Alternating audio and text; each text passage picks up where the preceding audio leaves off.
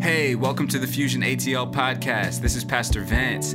If you're not familiar with Fusion, we are the young adult ministry for Victory World Church in Norcross, Georgia. We meet every Tuesday at 7 p.m. Feel free to follow us on Instagram at Fusion ATL. I hope you enjoyed this message and we look forward to seeing you soon. What's up? How you guys doing, man? Doing all right? I'm doing all right. I appreciate you asking. What y'all been up to, man? Okay. Wow, that was consensus. Everybody been working. Okay. Anybody tired from work? I feel that, man. That's what work does. You know, is anybody resting well in between work? Less of you are resting than the amount of you who are working. That's a whole other message in itself. That's something we have to find a rhythm for. Anybody working on finding a rhythm, or are you just out here trying to grind? Okay, y'all know the right answer to that. Don't be out here working yourself to the bone for all these temporary treasures. You know we talk about it. God created you. Oh, I appreciate you. Can y'all give it up for Jimmy? Thank you, man. Got some great people serving, man. But yeah, man, y'all got to be taking care of yourselves. You know, you're made for more than just working and accomplishing and getting stuff, right? Anybody know that? Maybe you need to be reminded of that life is about more than just working to get stuff and surviving until tomorrow. Anybody need to hear that? Okay, yeah, I feel like you might. Yeah, you might need that reminder, man, because if you weren't here last week, then we started this series called Image. You can see the graphic right here. I'm just excited about what's going on right now because we just have so many great people. You guys know Riley and Evan. They were just up here worshiping. Do you guys know them? Riley, who was on staff with us before. Now she just made this graphic. Great job. She's doing our social media stuff. I just love seeing us as young adults being able to use our giftings and walking in our callings. And we just have already seen a lot of that tonight. And so I'm excited about it. But we started this series called Image. And last week we were talking about, how a lot of life right now is about image in society. We're very concerned with our image of ourselves, the perceived image, how people see us. And we ended up going into what it means to be alive, like what it means to be a human, like what's the point of being here. And we see that when God started all of this for us, and I say for us because when we read Genesis and it says in the beginning, it doesn't mean like in the beginning ever, it just means in the beginning of our story because God is pre-existent, he's eternal. And so who knows what he had going on before we got here, but in the beginning of our story, God creates the heavens and he creates the earth. And then it says that, he has all this stuff and creates all these animals. And he says, but there's no one to manage it. So he said, because he was like, I'm not trying to do that. I created all this. I got a lot I'm managing. I'm not trying to manage and oversee all these animals and stuff. I need some managers to handle this. Like if you start a business, and has anybody ever started a business? I know that a lot of you guys are like on the way, like wanting to start some businesses. At a certain point, you can't do everything yourself, right? In the same way, God can do everything himself, but he chose to hire some people.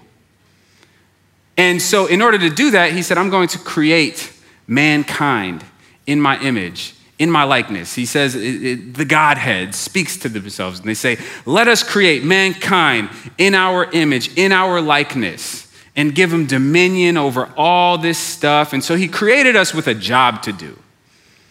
And over time, we've kind of messed it up.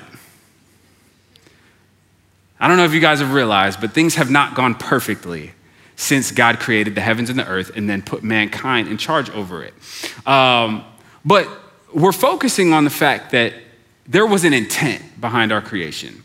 And though we've gotten really far from we've gotten really far from what his original intent for us was, his original intent for each and every human being is rooted in the fact that God created you and I in his image.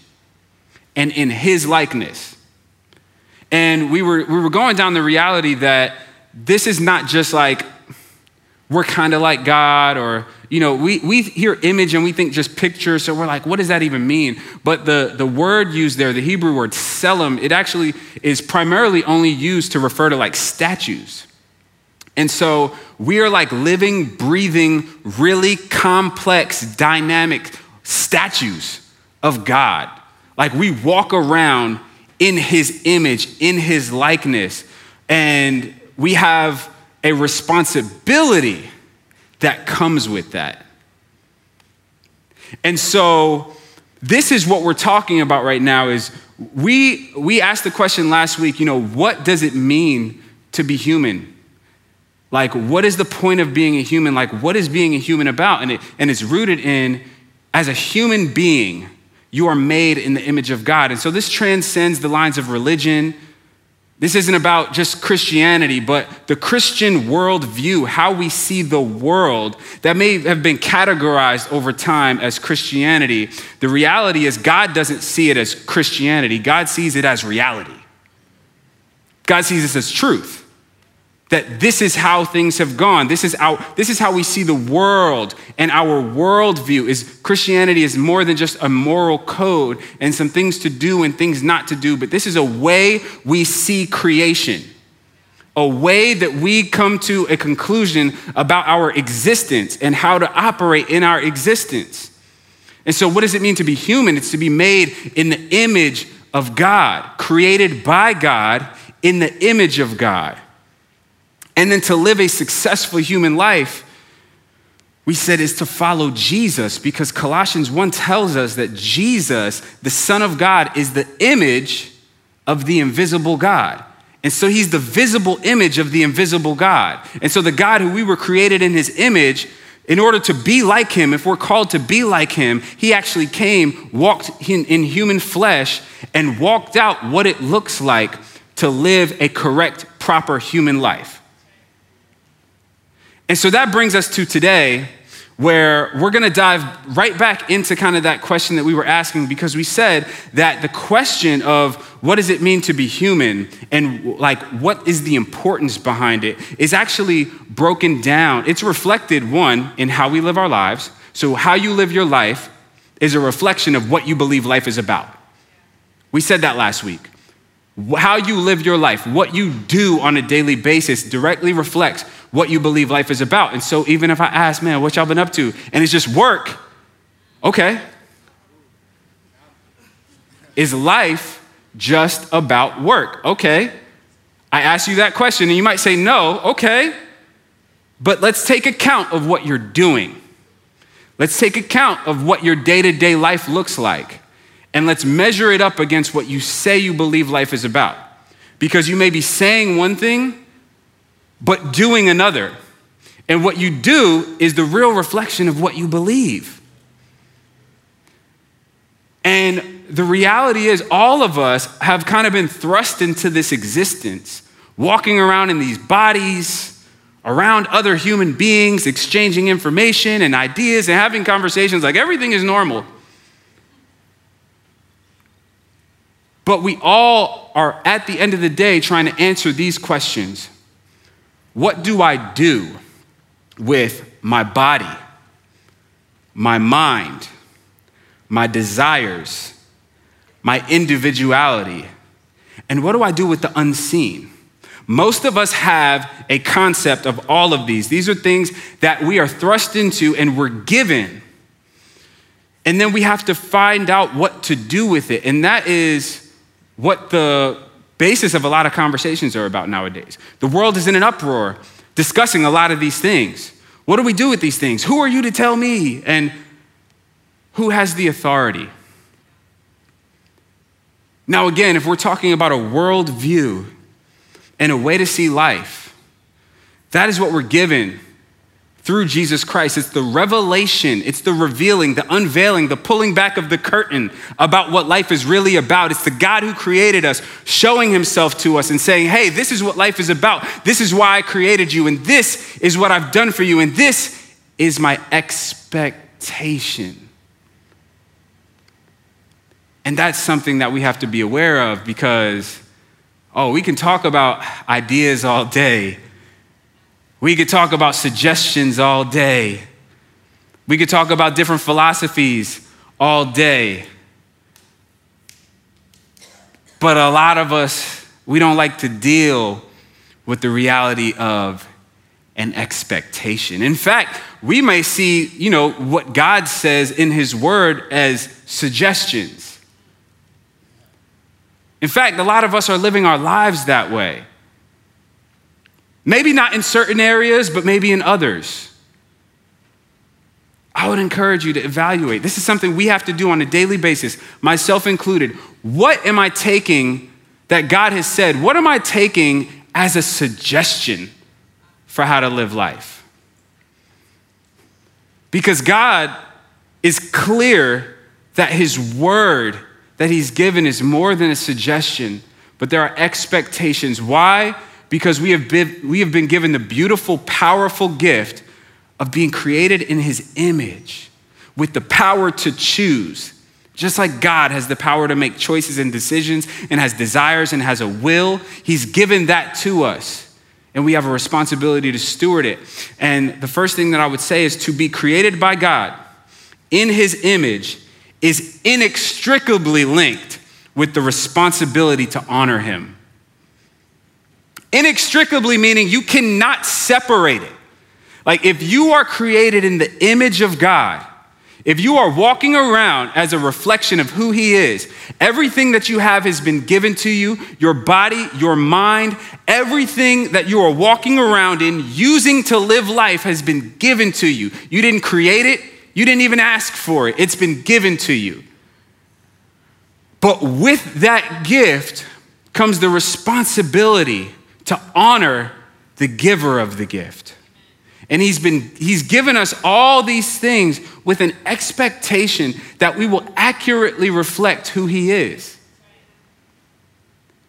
And so I want to start dismantling this idea that we get from different philosophies creeping into the church world, that God has just like created us as some like experiment and he's given us these rules. And if we break these rules, he's just done with us. It's deeper than that. It's not that there's no truth to that. It's not that there are no rules. It's not that there are no boundaries, but the rules and the boundaries are based on a bigger picture.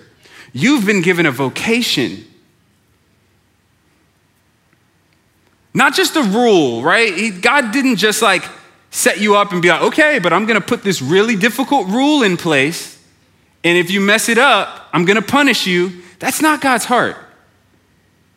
But you have been given more than most of us really understand.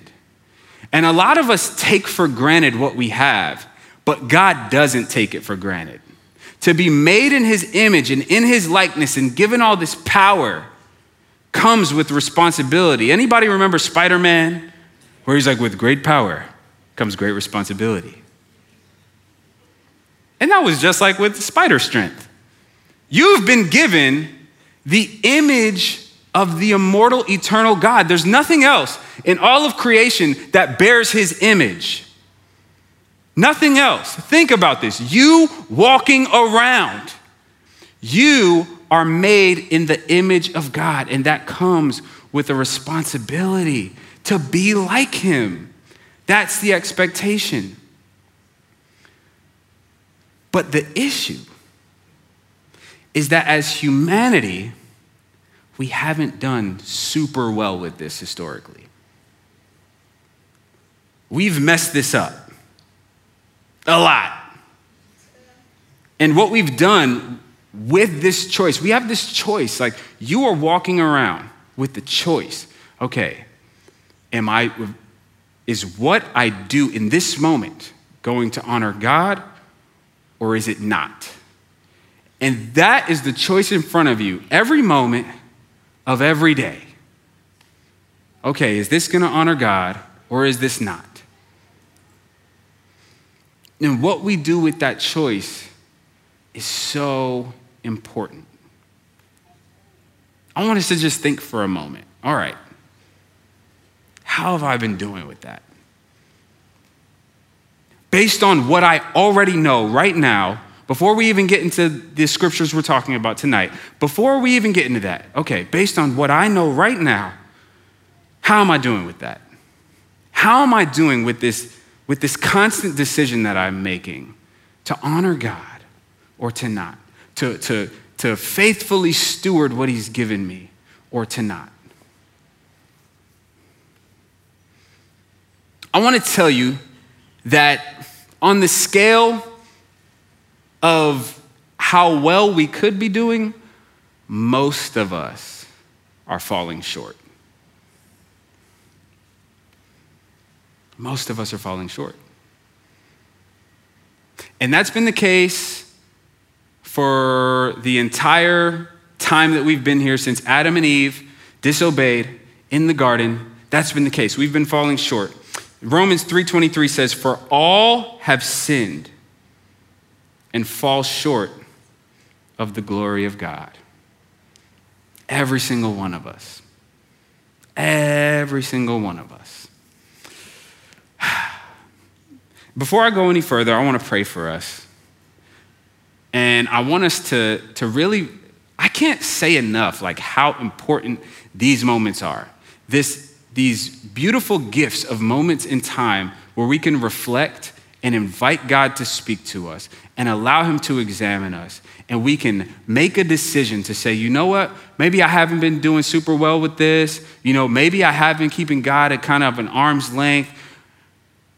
I want to invite you in this moment to give God an opportunity to speak to you, to perhaps shift some things in your life. I want to encourage you to make yourself available. It's one of the most beautiful things you can do in life. It is a gift to be able to come to God and say, you know what, God, work on me. It's a gift. If you're here, if you're breathing, you have that opportunity. And before we go any further, and we're wrestling with what we're talking about tonight, I want us to just take a moment to say, you know what? Before I put my hands up, before I put my guard up, before I put my defenses up, I'm going to pray for myself to allow God to speak to me in love. So let's pray. Father, I thank you so much for this time. God, I thank you for your eternal word. Lord, I thank you that your word is enough. God, that you've given us the light. Lord, you've given us the path. You said, your word is a lamp for my feet and a light for my path. It guides me in dark places, Lord. You are our shepherd. You lead us, Lord. You cause us to lie down. You make us to walk beside still waters, Lord. You refresh our soul. God, you want to feed us, to take care of our needs. But I know that undoubtedly some of us are maybe feeling distant from you, Lord. Some of us are wrestling with different ideas, different ideas that we don't know if it's truth, if it's not. Lord, I just pray that by your Spirit, you would reveal truth to us tonight, Lord. Because you said that you are the way, you are the truth, and you are the life. And Lord, I pray that if nothing else is accomplished tonight, Lord, that you, by your Holy Spirit, would make that hold weight in our lives, that you would illuminate our hearts to understand that, Lord, that we would see Jesus Christ as the way in a dark world, as the truth in a world full of lies, and the life in a world full of death. So God, have your way in our hearts. We welcome you to speak. In Jesus' name, amen. All right, so interesting story. I have some friends in the house tonight, Pastors Aaron and Krista Marshall from Free Chapel Young Adults. They run the young adult ministry over there, and I forgot they said that they were coming tonight, and it was a very pleasant surprise. And as we were in worship, I was thinking about, we were hanging out with them last week, and we were actually, Gabrielle and I were actually sitting in their living room arguing. Yes, legitimately. Not going crazy, but having some disagreements. And the root of the disagreement was my beautiful wife, Gabrielle, pretty much telling me I could do better. Pretty much. That's what it came down to. And in the moment, one, I was tired, right? And I was kind of irritable and just kind of over it. And so even though like one side of me was like, I want to hear you. The other side was like, nah, bruh. Nah, defend yourself. You actually been doing great. And that's the side that ended up winning for the most part. In reality. But end of that story was, Aaron and Krista, they graciously were like, you know what, let's just pray. Because y'all just not agreeing. And it was great. Afterwards, we were like, oh, we feel way better. We were doing great after that. And the next day, I started seeing like, you know what? She was right. She was right. The stuff that she was saying like, you haven't been doing this, and you haven't been doing this, and you haven't been doing laundry as much. You know what I mean? Like, you haven't been going out of your way to clean certain things. And I'm like, but I be doing a lot though, you know what I mean? But the next day, I started seeing like, you know what? She's right. And then the day after that, I was like, man, she's really right, because I had this whole day where like I could do kind of whatever I wanted because she was out working on something. And I had two options. Like I could either clean the whole house or do stuff I wanted to do. And I was like, you know what? Normally, I would go do stuff I wanted to do right now, and I would not be in the house cleaning. But you know what I did? I did a little better. I did a little better. Amen. All right, okay, all right. Appreciate y'all, man. I don't know whether to appreciate y'all standing up and clapping or be hurt. I don't know. But I did a little bit better. And it's my prayer tonight that if y'all learn something, if you know better, you'll do better. You ever heard that? If you knew better, you'd do better? Well, when she was talking about it, I just didn't see it. But it wasn't that it wasn't true. And just because I was going through life not seeing the things I was doing wrong did not mean I wasn't doing anything wrong. And this is how a lot of us are living life, is God actually has an expectation, a righteous, holy, perfect expectation. He has all authority to have an expectation over us. And a lot of us are not meeting that expectation, but we just kind of going on about life like it's no big deal. But the reality is that this issue that we have of not seeing what's wrong with us, of not properly stewarding and managing the things that God has given us, it's the reason we have the gospel. And that's what I want to talk about tonight. The gospel means good news. Somebody say good news. Good news. Why do we need good news? Think about it. Why would you possibly need good news? Could it be that there's bad news? Could it be that perhaps there's a bad situation? Good news. You know when people bring good news and it's like a blessing when you're like, man, that good news hit the spot. It's when things aren't going well.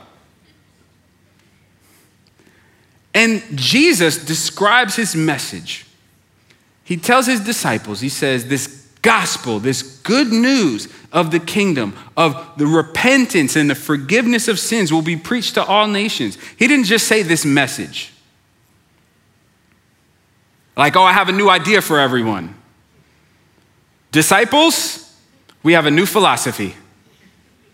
Go spread this philosophy to everyone as an option among many other options that holds no consequences or any results. Won't really change much. Some people can choose it, some people cannot. If some people decide that they don't want it and they determine by themselves what truth is, that's fine. This is a truth. Did he say that? No. He said this gospel, this good news, needs to be proclaimed to everyone on the planet because we all need it. Because apparently there's a bad situation.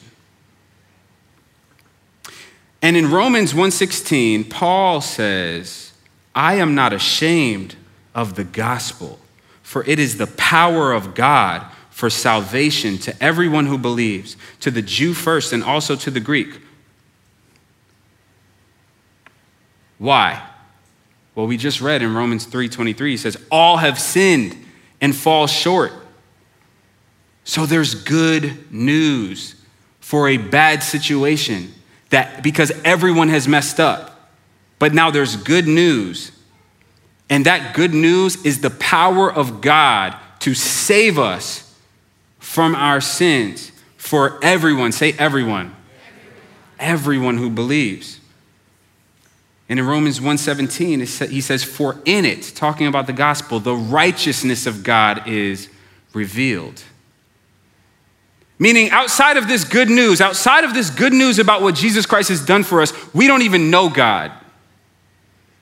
We don't know what his will is. We don't know what he cares about.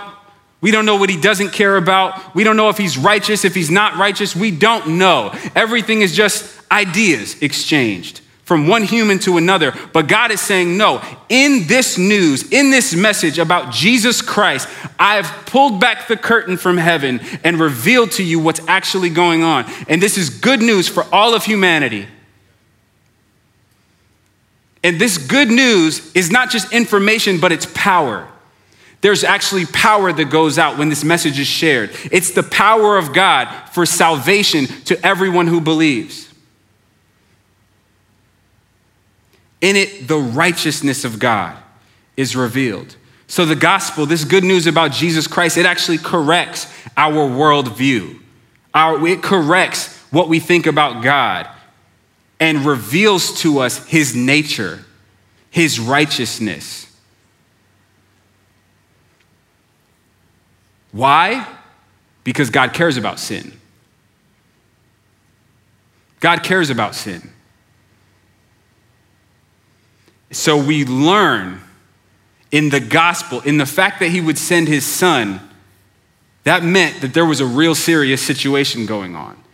And outside of this message about him sending his son, outside of our knowledge of that, we wouldn't know that there was a serious situation going on that God cared about. And in the next verse, it actually says, for the wrath of God is revealed from heaven against all ungodliness and unrighteousness of men, who by their unrighteousness suppress the truth. Without the gospel, we're estranged from God, left to our own devices. The curtain is closed. We have no access to God, left to our own devices and destined for destruction. Both here, and we can see that as we look around the world, that when we're left to our own devices, things don't go well. Find a utopian, perfect society on the planet. Can anybody think of one? Humans doing things on our own. Has anybody seen where it works out perfect? Please share it with me. It doesn't. In fact, it gets terrible. Really, really, really bad. Now, some of us, we may live in like a really great suburb here in America, and we're like, it's not that bad. The streets are paved. We walk our dogs. We can afford to pay for animals to live in luxury. It's not that bad. What's so bad about this? But if you take a look around maybe some of the rest of the world, maybe a few miles from that suburb, and you can start seeing that things are not all that great for everybody. And even when you take that particular suburb, right, and everything is great on the outside, when you start getting inside the houses, and you start listening to the conversations, and you become familiar with some of the addictions and some of the abuses and some of the strained relationships and tensions, you start to see, oh, we don't have this figured out. In fact, there's ungodliness and there's unrighteousness everywhere. And I think it's interesting that the scripture says that the wrath of God is being revealed against, first, all ungodliness. Further evidence that the expectation is for us to be like God. For ungodliness, not being like God, to stir God's wrath, means that the responsibility that we have to be like God matters greatly to him. And that's my first point of the night. What you do matters greatly to God. What you do matters greatly to God. He says ungodliness and he says unrighteousness. Ungodliness, meaning I'm not like God. Lack of reverence, lack of relationship, separation from God. Unrighteousness, other translations say wickedness, and it talks about our interactions with each other. Meaning I'm ungodly and I don't act in uprightness toward the people around me. And that stirs the wrath of God. And it says that that wrath is being revealed. And we see that in our present, current situation. That some of it is just God allowing us to experience the consequences of our actions. Now, mind you, I do want to touch on the point that when we talk about the wrath of God, we have to understand that the wrath, God is not like you and me. And so when you hear wrath, you might think about yourself if you have an anger problem. Or you might think about like the person that you know that has an anger problem. God doesn't have an anger problem. God doesn't get all out of control when he gets upset. And it's not like an out of control rage that God gets into when there's ungodliness. There is a burning, holy, righteous wrath from God against the lack of respect, reverence, and management of what he's given us, and against when we treat each other in an evil way. And when we interact with each other in a way that has no regard for him. He cares about that. And some of it is already being revealed in just letting us experience some of the consequences of our actions. So sometimes we hear the question, if God is good, why is there evil in the world? Well, when you give humankind the image of God, including the power to choose, and then they choose to not be like God, that is evil. And so humankind has the opportunity to choose either way. Has anybody found that a lot of us just don't always choose to honor God? That in itself is the root of where evil comes from. It's a lack of proper stewardship of the image of God. God expects us to be like him. What you do matters greatly to God. And we are not expected to just like God, but to be like God. And some of us, we're kind of content with just liking God. Like, I like God. I put him in the bio. wear them on the t-shirt. I'll go to a concert and lift my hands. I'll come to church. I'll bring somebody to church. What's up? Evangelism. Like, we're like, no, I like God. But there's an expectation on your life to be like God. And that is the problem for most of us. It is why we need the good news about Jesus. This is the problem he's coming to fix. This is the issue he's coming to resolve, is most of us are not being like God.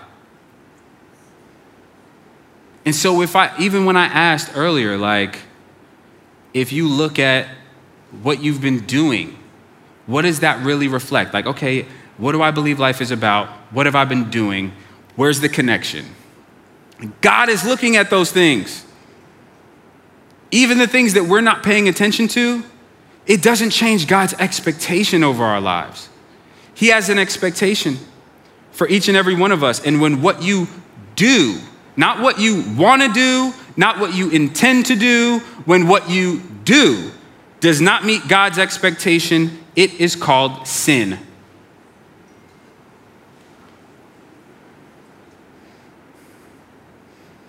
When what you do does not meet God's expectation, it is called sin. Now, some of you are like, so we given the definition of sin?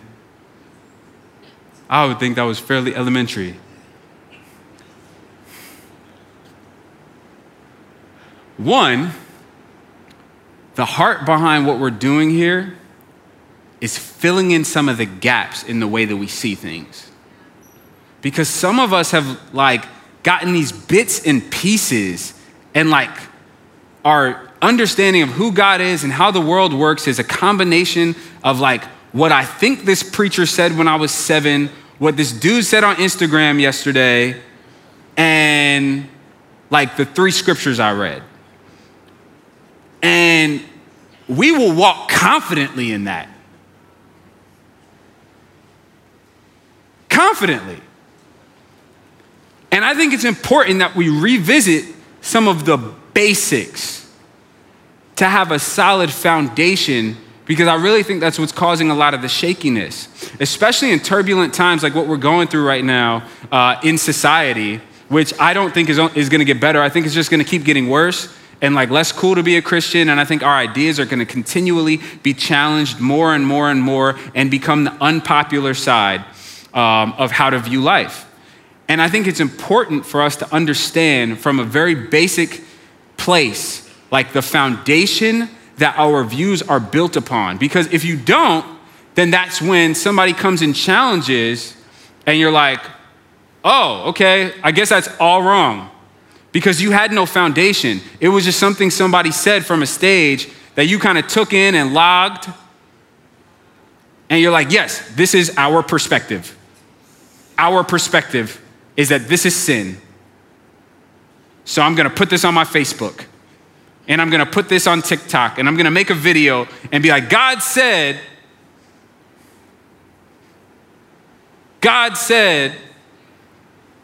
and we see that everywhere. And it's not based on anything solid. It's based on tidbits.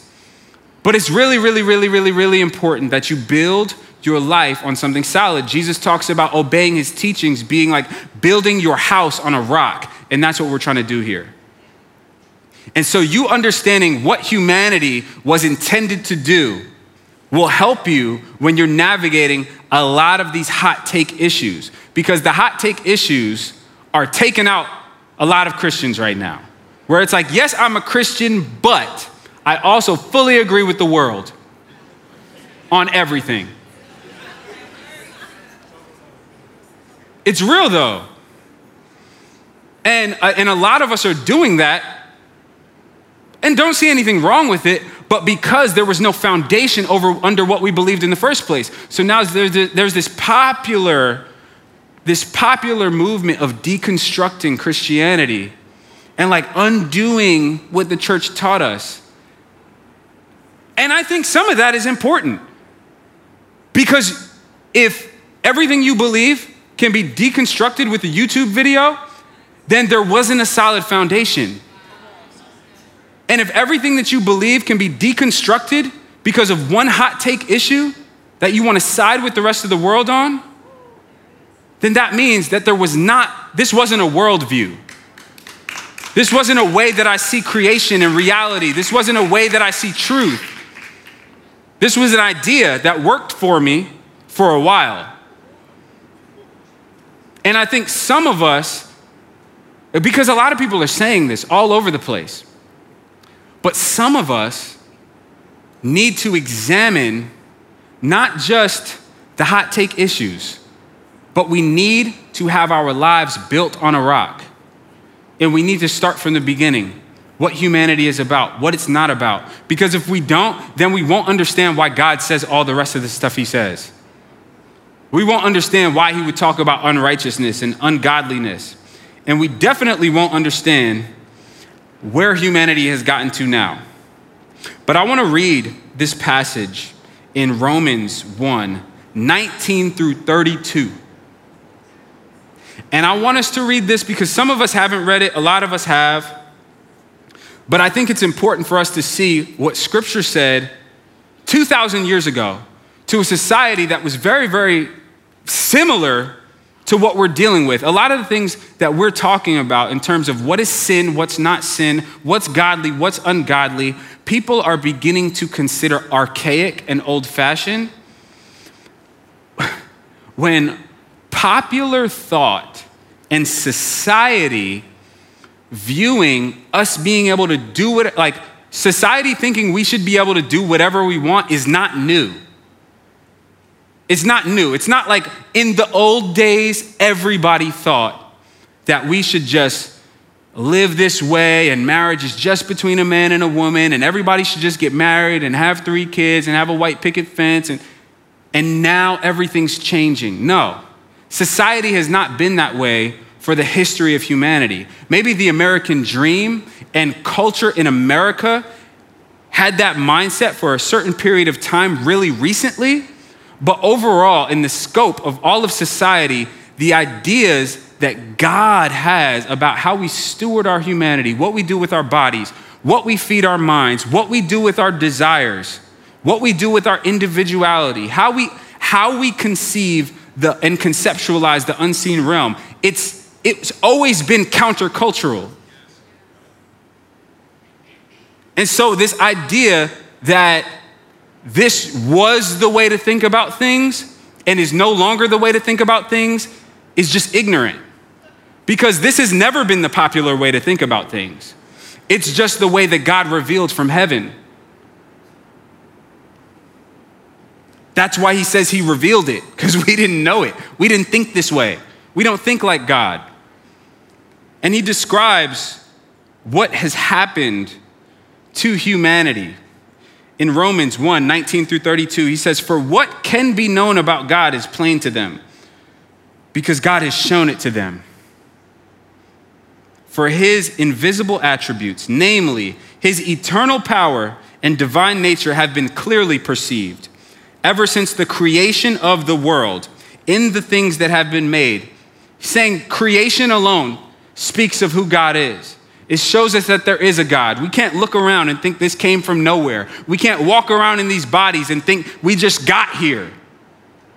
But that creation itself, the fact that you and I are talking to each other and having thoughts and we dream and we eat fruit that grows out of nowhere and tastes delicious. The fact that that is happening is evidence that God exists. So they are without excuse.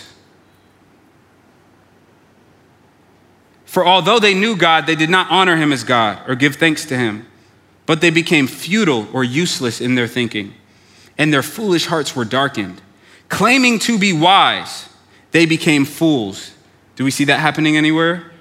And exchanged, they made a transaction, gave up one for the other, exchanged the glory of the immortal God for images resembling mortal man and birds and animals and creeping things. Therefore, God gave them up in the lusts of their hearts to impurity, to the dishonoring of their bodies among themselves, because they exchanged the truth about God for a lie and worshiped and served the creature rather than the Creator, who is blessed forever. Amen. For this reason, the fact that they didn't honor God but chose to base their lives and devote themselves to things that have been created rather than the one who created them. It says, for this reason, God gave them up to dishonorable passions, for their women exchanged natural relations for those that are contrary to nature. And the men likewise gave up natural relations with women and were consumed with passion for one another. Men committing shameless acts with men and receiving in themselves the due penalty for their error. And since they did not see fit to acknowledge God, God gave them up to a debased mind, which just means a lowly, useless mind, to do what ought not to be done. And they were filled with all, because some of y'all are like, yeah, that's them. Don't get on your high horse hearing this. They were filled with all manner of unrighteousness, evil, covetousness. That means wanting what other people have. Anybody experience that? Malice. They are full of envy, murder, strife. Anybody had any intense arguments lately? God's including all this. Deceit, lack of truthfulness, lying, deceiving, and maliciousness, ill intent toward each other. They are gossips. Oh, he's talking about gossiping too? Yeah. Slanderers. How have you been talking about people lately? Haters of God, insolent, haughty, boastful, inventors of evil, disobedient to parents, foolish, faithless, heartless, ruthless. Though they know God's righteous decree that those who practice such things deserve to die, they not only do them, but give approval to those who practice them. I think it's really, really, really important that we read passages of scripture like that. Because we'll have all these conversations about, well, where does the Bible say this? And where does the Bible say that? And, what's our perspective? What's the Christian perspective? God's perspective on what humanity does when we follow our own desires, when we devote ourselves to this creation that we've been given, these bodies that we've been given, all these things that we've been given, when we devote ourselves to these things over Him, this is what ends up happening. And it includes all these things. Improper sexual activity, as well as jealousy, as well as slander. You know that because you bear the image of God, God takes it seriously how you talk about other people who bear His image? He takes it seriously. In fact, the Bible says that we're going to give an account for every idle word spoken. How many of us think about that? I think all of us have work to do in that area. Sometimes I'm in the middle of a conversation like, I forgot God said that.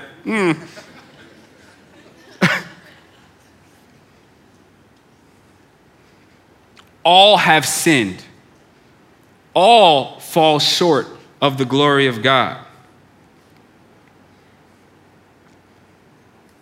And God plans to examine what we've done and for us to give an account for it. Point 2 is that God will judge us all with righteousness and justice. Romans 14, 10 through 12.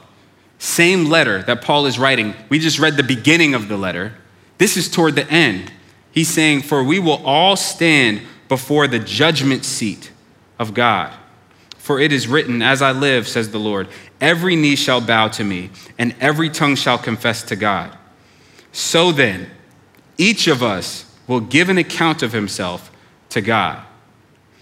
And this imagery that he's using, he says the judgment seat of God. And that was actually a really popular, common thing in that era. Just like we have courthouses, they had judgment seats. And it was like this elevated seat with these stone steps that you walk up and go around. There's still the remains of one in the city of Corinth. And it's this ornate structure where a human sits up there and casts judgment about something. In fact, Paul had been brought before them several times. Jesus was before the judgment seat of Pilate. When he was sentenced to be crucified, it was after he had been in front of the judgment seat of Pilate. Imagine Jesus Christ and a man sitting in the judgment seat, pronouncing a judgment on Jesus, the Son of God, whether he should live or whether he should die, what he's gonna do with Jesus. Well, you and I do the same thing all the time. We give our ideas about what Jesus should think, what he shouldn't, what he should be for, what he should be against, whether he should agree with me or whether he shouldn't. Either I'm gonna follow him because of this or because of that, and I'm standing in the judgment seat of what Jesus should do and whether I will follow him according to my standard.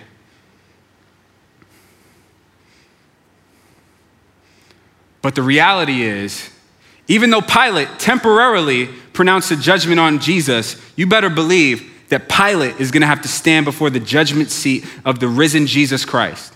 And there will be an eternal judgment pronounced for the things that he chose to do and the option that he was given. Do I honor God or do I not? What do I do with the power that I have?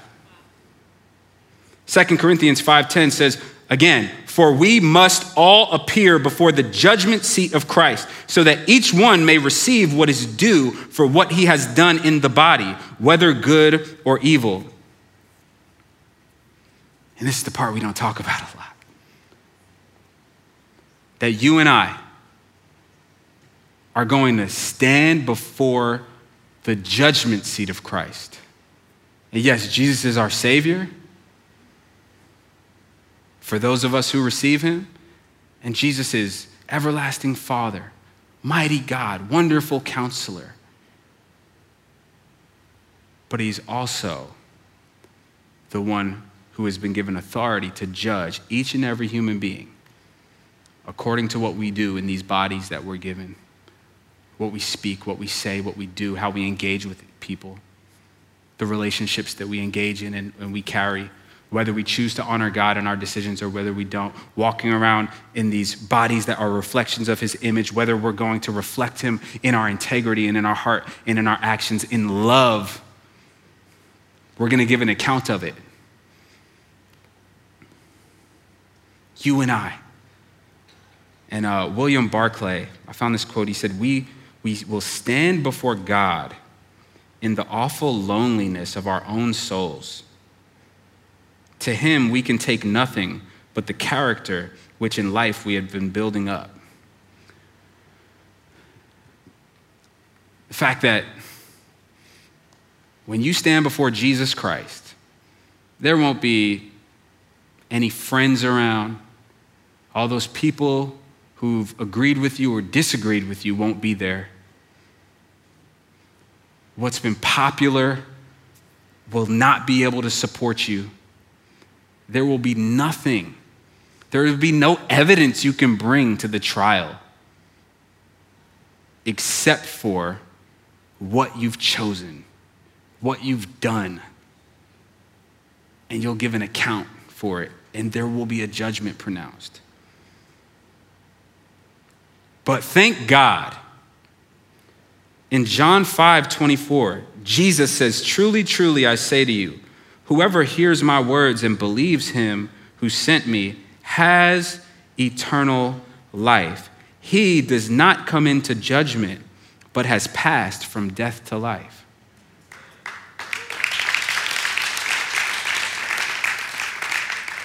To receive Jesus, to believe the gospel, the good news given to all of humanity, to believe it, to receive it, to walk in it, to live your life according to it, means to already possess eternal life, to pass from death to life, to not have to stand in judgment for your sins. There will be judgment In fact, the Bible talks about several judgments. One that sinners undergo. Anyone who has not received Jesus will have to stand before him and give an account for their sins. But the purpose of Jesus Christ coming to earth was to wipe away and give us evidence to bring that our sins have been paid for and that there's no punishment due us because Jesus was already punished. In the gospel, the righteousness of God is revealed. The wrath of God is revealed when we see the bloody, brutal punishment of Jesus Christ, beaten to a pulp, hung on a Roman cross, excruciating pain, 6 hours suffocating to death on the side of a road, naked, bloody, bruised, abandoned. The punishment that brought us peace was upon him, is what Isaiah 53 says. And that's the evidence. My sin's already been paid for. Romans 3:23. We read it earlier. It says, for all have sinned and fall short of the glory of God, and all are justified freely by his grace through the redemption that came by Christ Jesus. He's redeemed us, saved us. God presented Christ as a sacrifice of atonement. That means paying for our sins in a way that satisfies the debt. Through the shedding of his blood to be received by faith. He did this to demonstrate his righteousness because in his forbearance or patience, he had left the sins committed beforehand unpunished. He did it to demonstrate his righteousness at the present time, so as to be just, meaning to be just and to give justice and to deal with evil, because a God who does not deal with evil is not a righteous God. And many of us want a righteous God who will deal with evil. We just don't want him to deal with our evil. And so we'll find a way to believe he won't deal with ours. And the evil that I have, oh, that doesn't bother him. No. But Jesus Christ paid the price for each and every one of our sins and our deviations from his will. Said so that he could be just, so that he could satisfy this issue, so that he could still enact justice and be the one who justifies those who have faith in Jesus.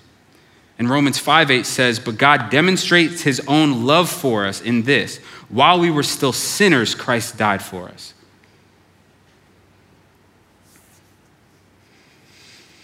So I want to close here. This is the good news. This is why we're here. It's not just to sing songs. It's not to be inspired or motivated. I hear a lot of people say, man, I like coming to church because I just feel better.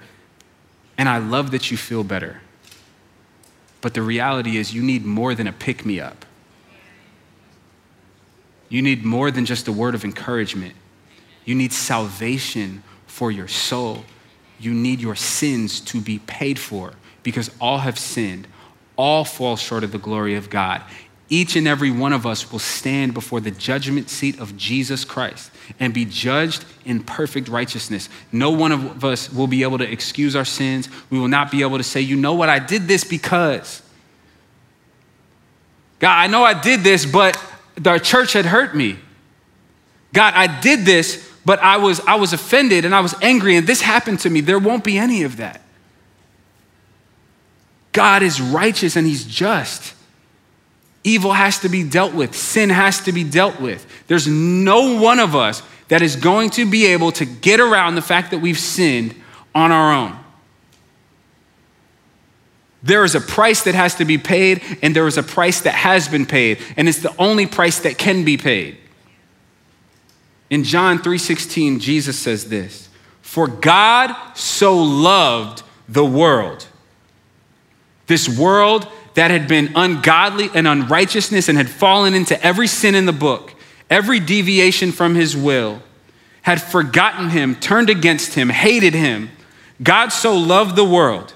God so loved you and me, the ones who have turned our back on him before, the ones who have thought that we could stand in judgment against him and call him good or evil and say something like, if God is good, then. Like we hold the definition of goodness. God so loved you and me. God so loved the world that he gave his only son, that whoever believes in him should not perish, won't have to die, won't have to pay the price, but will have eternal life. For God did not send his son into the world to condemn the world, but in order that the world might be saved through him. Whoever believes in him is not condemned, but whoever does not believe is condemned already, because he has not believed in the name of the only Son of God. And the judgment is this: the light has come into the world, and people loved the darkness rather than the light because their works were evil. For everyone who does wicked things hates the light and does not come to the light, lest his works should be exposed. But whoever does what is true comes to the light, so that it may be clearly seen that his works have been carried out in God. And what Jesus is saying here is that in the beginning, God created mankind in his own image, in his own likeness, to be like him, to walk around like him, to speak like him, to think like him, to desire like him, to rule over this earth, just like God rules. We've been given dominion because God has all dominion, and we're made in his image. But God is righteous. God is set apart and holy. He acts with perfection and love toward everyone. And because we have the power to choose, inevitably, we would choose to do our own thing sometimes. Some of us longer than others, but all of us have sinned, and all of us fall short of the glory of God. And here's what I know. I know that without Jesus, my life would mean nothing. If I'm made in the image of God, if I'm supposed to be like him, and I didn't have Jesus, the image of the invisible God, the one who wants a relationship with me, the one who will speak to me, the one who will lead me and guide me. If I didn't have him, I would just end up doing my own thing. And I did that for a long time. And you know what it gets you? Some things that feel good, temporary pleasures, fun. But in the long run, it gets you wrath stored up, and justly. I look back all the time at and I said this last week, I look back at if I never came to Jesus, and we talk about the fact that life is not promised, tomorrow's not promised to you and I, and things ended before I made this decision, before I received, because he said it's this atonement that's received by faith. Before I received this, I would have to stand before God and give an account of everything that I had done with my life that was completely self-centered, self-glorifying, and didn't honor him. But I've been given the gift to have another chance, to have another opportunity. And I don't know where you are with this, but like I said in the beginning, I want to invite you to really examine things in this moment, and to not just rush past this moment, but to really think, how am I doing with this? Do I believe that I'll have to give an account to God? Do I believe that anybody will have to give an account to God? If we do, what's he gonna base it on? Is God really gonna judge? Does he really care?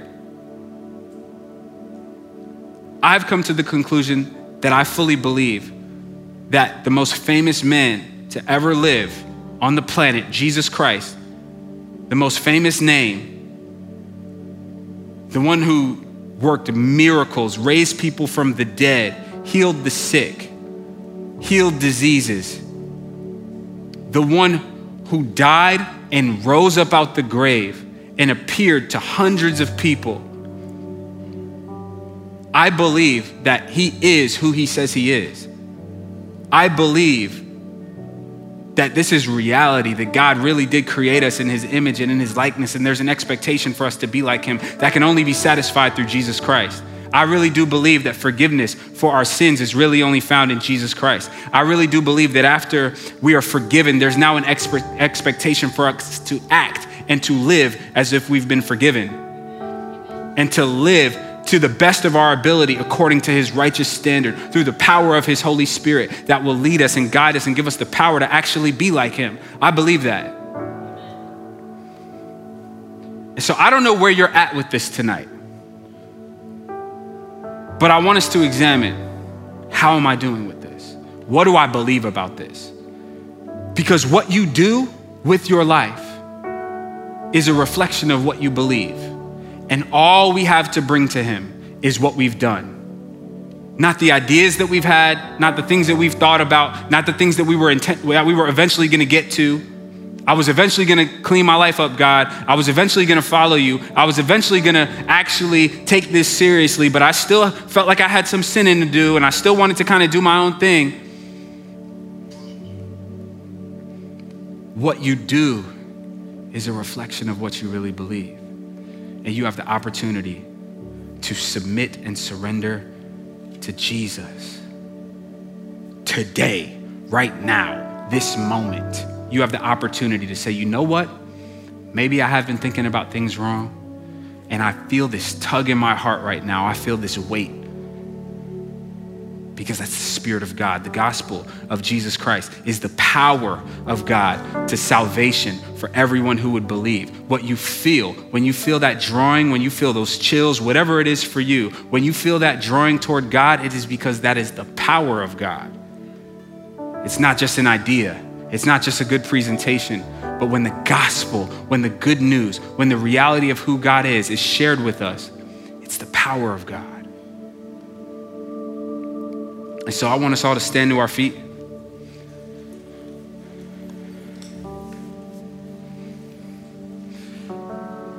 And I want us to take a moment, each and every one of us, with our heads bowed and our eyes closed, to ask yourself this question: what do I believe about Jesus? And if you've been on the fence and maybe you haven't made a decision to follow him, I want to give you an opportunity in this moment, whether you're watching online, whether you're here in the building, I want to give you an opportunity.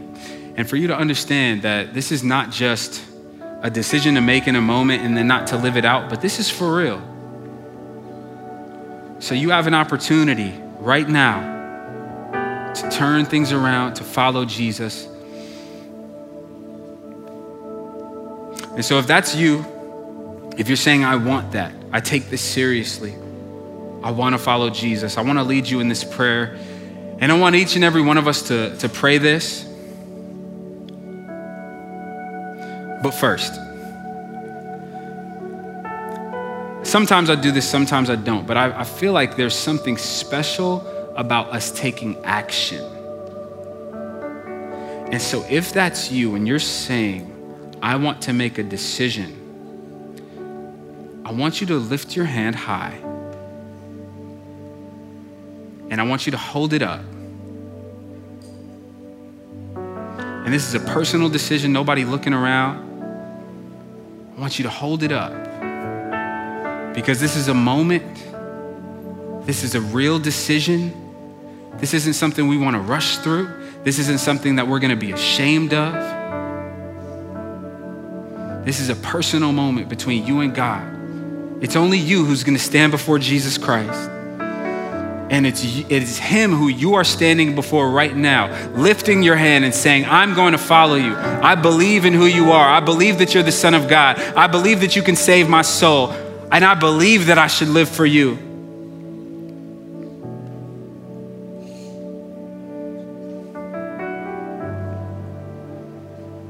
Still hands going up. If you're online, I want you to do the same thing. If you're making this decision, because I want you to feel your hand lifted up. I want this to be a moment marked in your memory, burned in your memory, when the enemy comes and tries to say, man, that wasn't real. Man, oh, you just prayed that prayer, but it wasn't anything. Man, you're not serious about it. When that comes, no, I want you to remember this moment, and I want you to lift your hand in that moment and say, no, I still choose. Choosing Jesus.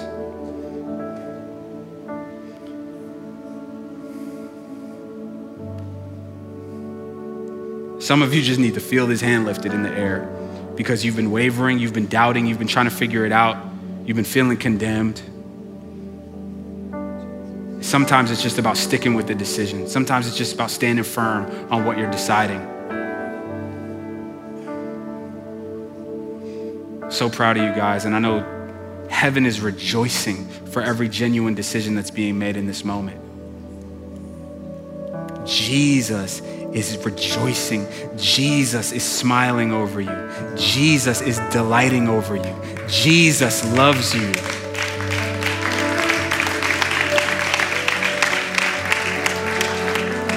He didn't come to condemn you, but he came to save you. You can put your hand down, and I want you to pray this prayer with me, and everyone around the building, I want you to pray this prayer in faith. Say, Jesus, I believe you are the Son of God. I believe that you came to earth, that you lived a perfect human life. I believe that you died on a cross to pay the price for my sins. And I believe that you resurrected and showed your power over sin, your power over death. I believe that you hold the keys to life and to death in your hands. And I receive your forgiveness for my sins. I receive you as the Savior of my soul. I commit my life to you. I turn from my old way. I am not my God. You are my God. You are my Lord. You are my leader. I give you full control, and I will follow you for the rest of my life. In Jesus' name, amen. Can we take a moment to celebrate?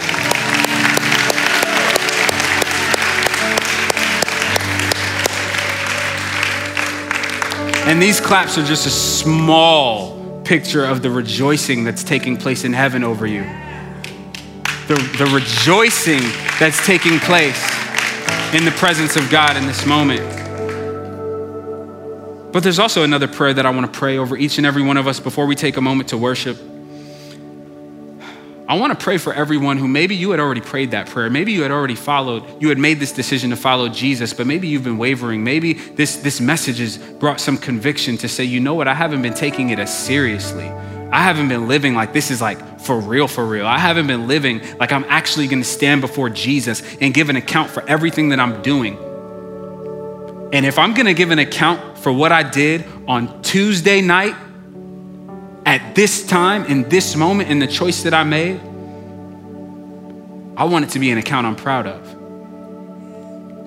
And so I want to pray for us just in this moment that we will actually invite Jesus to transform the way that we think, to transform the way that we do life, that we will actually seek after him, that we'll be actually like reading our Bibles and praying and taking him seriously and seeing him respond and treating him like he really is the living God.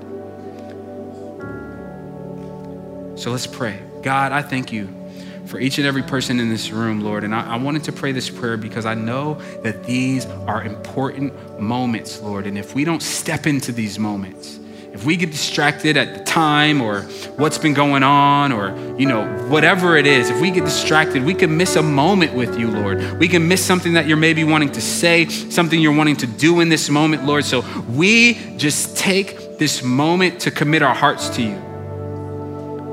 To say, Jesus, I'm living for you. And maybe I haven't been doing a great job at this lately, but I believe that your mercies are new every morning, like your word says. and your grace for me is sufficient for me, and your power is actually made perfect in my weakness. So even when I'm weak, it shows how strong you are. And so God, I'm coming to you in my weakness, in my frailty, with my failures, and I'm casting everything at your feet. You said, come to me, you who are weary and heavy burdened, and I will give you rest. Take my yoke upon you. My yoke is easy. My burden is light. I don't want you dragging through life in slavery to your sin. So God, we believe that who the Son sets free is free indeed. And there's freedom available to us in your presence. Where the Spirit of the Lord is, there is liberty, there is freedom. And so God, we don't take this moment for granted as we're in your presence, and we want to take this moment to honor who you are. I pray for each and every person in here, God, for us to fully commit our hearts to you, Lord, and for us to be a city on a hill like you described, God, for us to be the light of the world, God, that there would be a flame burning inside us, Lord, for you, and we would be accurate reflections of your image. You have your way, Lord. In Jesus' name. Hey, thank you for listening. We're so glad to have you as a part of our community. If you want to get connected any further, please visit fusionatl.org. You can get plugged into a small group there, and you can also send in a prayer request so that we can pray for you. Once again, thanks for listening, and thanks for being a part of Fusion ATL.